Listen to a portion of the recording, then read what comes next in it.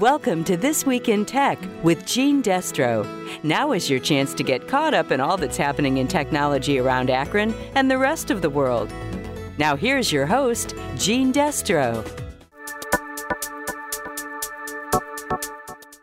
Just like the U.S. government is gathering allies to stand against Russian aggression in Ukraine, they're also gathering allies from all over the world to stand up against growing online threats from many different sources, including, but certainly not limited to, Russia.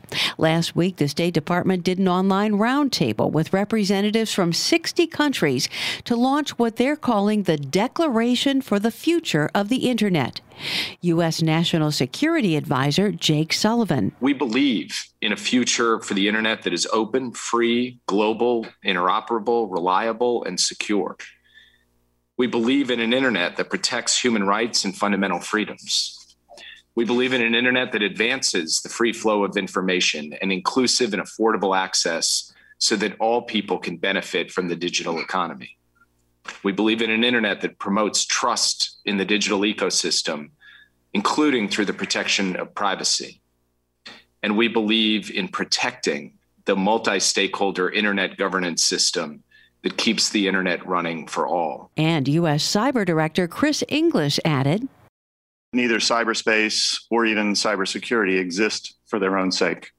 Their purpose must be to enable us to leverage technology, common values, diverse strengths, and collective effort to deliver the full promise of our aspirations in personal, business, and governmental manners that serve the needs of our citizens. U.S. Deputy Secretary of Commerce Don Graves. These values are central to the work we do at the Commerce Department, yet they're increasingly under threat from those who would fundamentally change the internet and undermine the bottom-up multi-stakeholder approach that has enabled unprecedented growth online.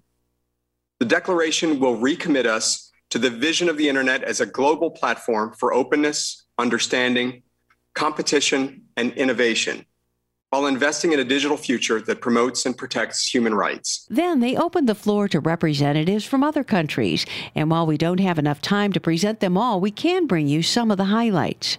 First, Australia. I think all of us understand the strategic significance now of the internet for our security, prosperity, and societies.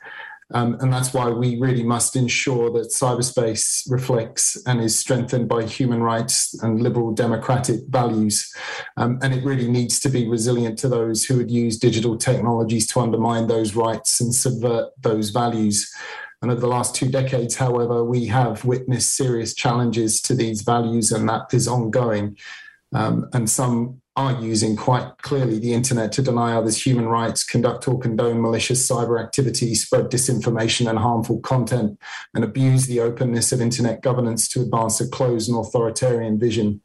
Russia's unprovoked attack on Ukraine and its blatant abuse of cyberspace is a devastating reminder to all of us of this. So that's why we must come together through initiatives like this, united by our shared belief in the potential future of an internet that enables digital technologies to promote connectivity, sustainable development, and the enjoyment of human rights and fundamental freedoms. And Ukraine's Minister of Digital Information amplified that message. We are living in a strange time. One part of the world is on the way of outstanding technological progress, democracy, and sustainable development, while another part of the world is trying to use modern technologies for genocide. We can see how Russia propaganda on a new technological level, including using the internet, is transforming people into zombies that are ready to kill, ready to rape children, ready to destroy whole cities. Japan's representative very much agrees. The recent Russian aggression in Ukraine is a forcible, unilateral attempt to change the status quo. Killing a number of innocent civilians is a clear violation of international laws, and it cannot be accepted. I strongly condemn what has been done by Russia. Looking at what's happening in the world right now, I feel strongly concerned about the fact that bad activities that wreak havoc on fundamental values of the international community, such as freedom, democracy, human rights, and rule of law, are gaining momentum. Russia's dissemination of disinformation associated with its aggression and the internet interventions done by some governments are among those activities. The internet guarantees a freedom of expression and speech, and it is the bedrock of democracy, supporting social participation of all people in the world.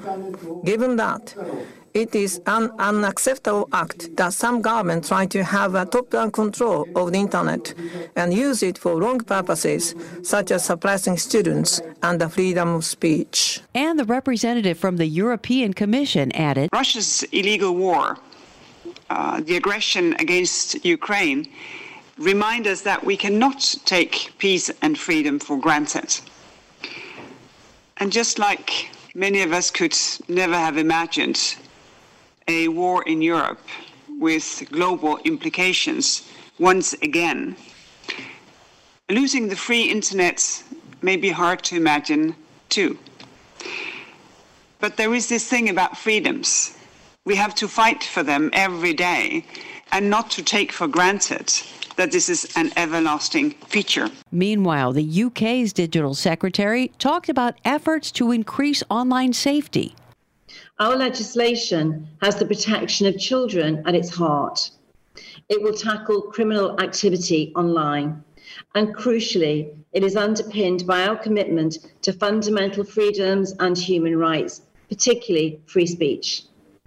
I believe we're at a turning point in the digital age.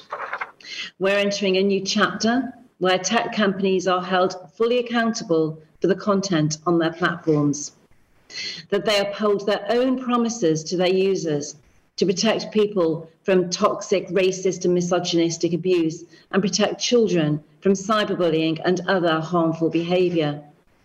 That we make sure the internet is a place where people's rights to participate in society and engage in robust debate are protected. Our measures and the measures that we're seeing elsewhere, such as in the EU and Australia, will help to make the internet a safer place for everyone. And Jamaica's Minister of Science, Energy and Technology says they're concerned as well. The government of Jamaica believes in an open internet, which is free, global, inclusive, and secure. As we advance our own social, societal digital transformation goals, we are cognizant of the dangers which lurk in the digital space, owing to those who would seek to misuse its capabilities.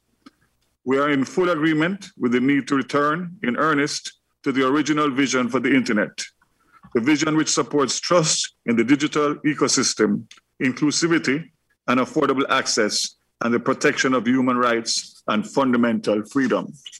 Jamaica views the Declaration for the Future of the Internet as a pathway to reclaiming the promise of the internet, and therefore gives its full endorsement. The 90-minute video conference also included conversations with members of civil society groups dedicated to the fair and open development of the Internet, including former U.S. Ambassador to the Organization for Economic Cooperation and Development, Madeleine Kornblow. You know, in the mid-90s, the Internet was seen as an infant industry. It was going to provide competition to the incumbent telecommunications network. And so it was treated with a regulatory light touch approach to ensure that it could grow free of the shackles of regulation. And the internet has obviously changed, it's grown, it's concentrated, and that approach has been central to the way it's grown. But it's clear that the challenges have changed over time. In the 2000s, some 10 years ago, when I was ambassador to the OECD, the agenda of internet freedom was launched. And that was the idea that human rights should be respected online. But the primary concern then was making sure people could get connection to the internet and that they wouldn't be subject to shutdowns and censorship. And again, I think the challenges have changed there as well, with the rise of surveillance, ransomware, and cyber attacks, with inequality growing. And in both cases, we can't assume that the technology itself, I think Jake mentioned this, that the design of the technology itself will bring democracy and human rights. We can't assume that the technology itself will give voice to the voiceless or power to the powerless.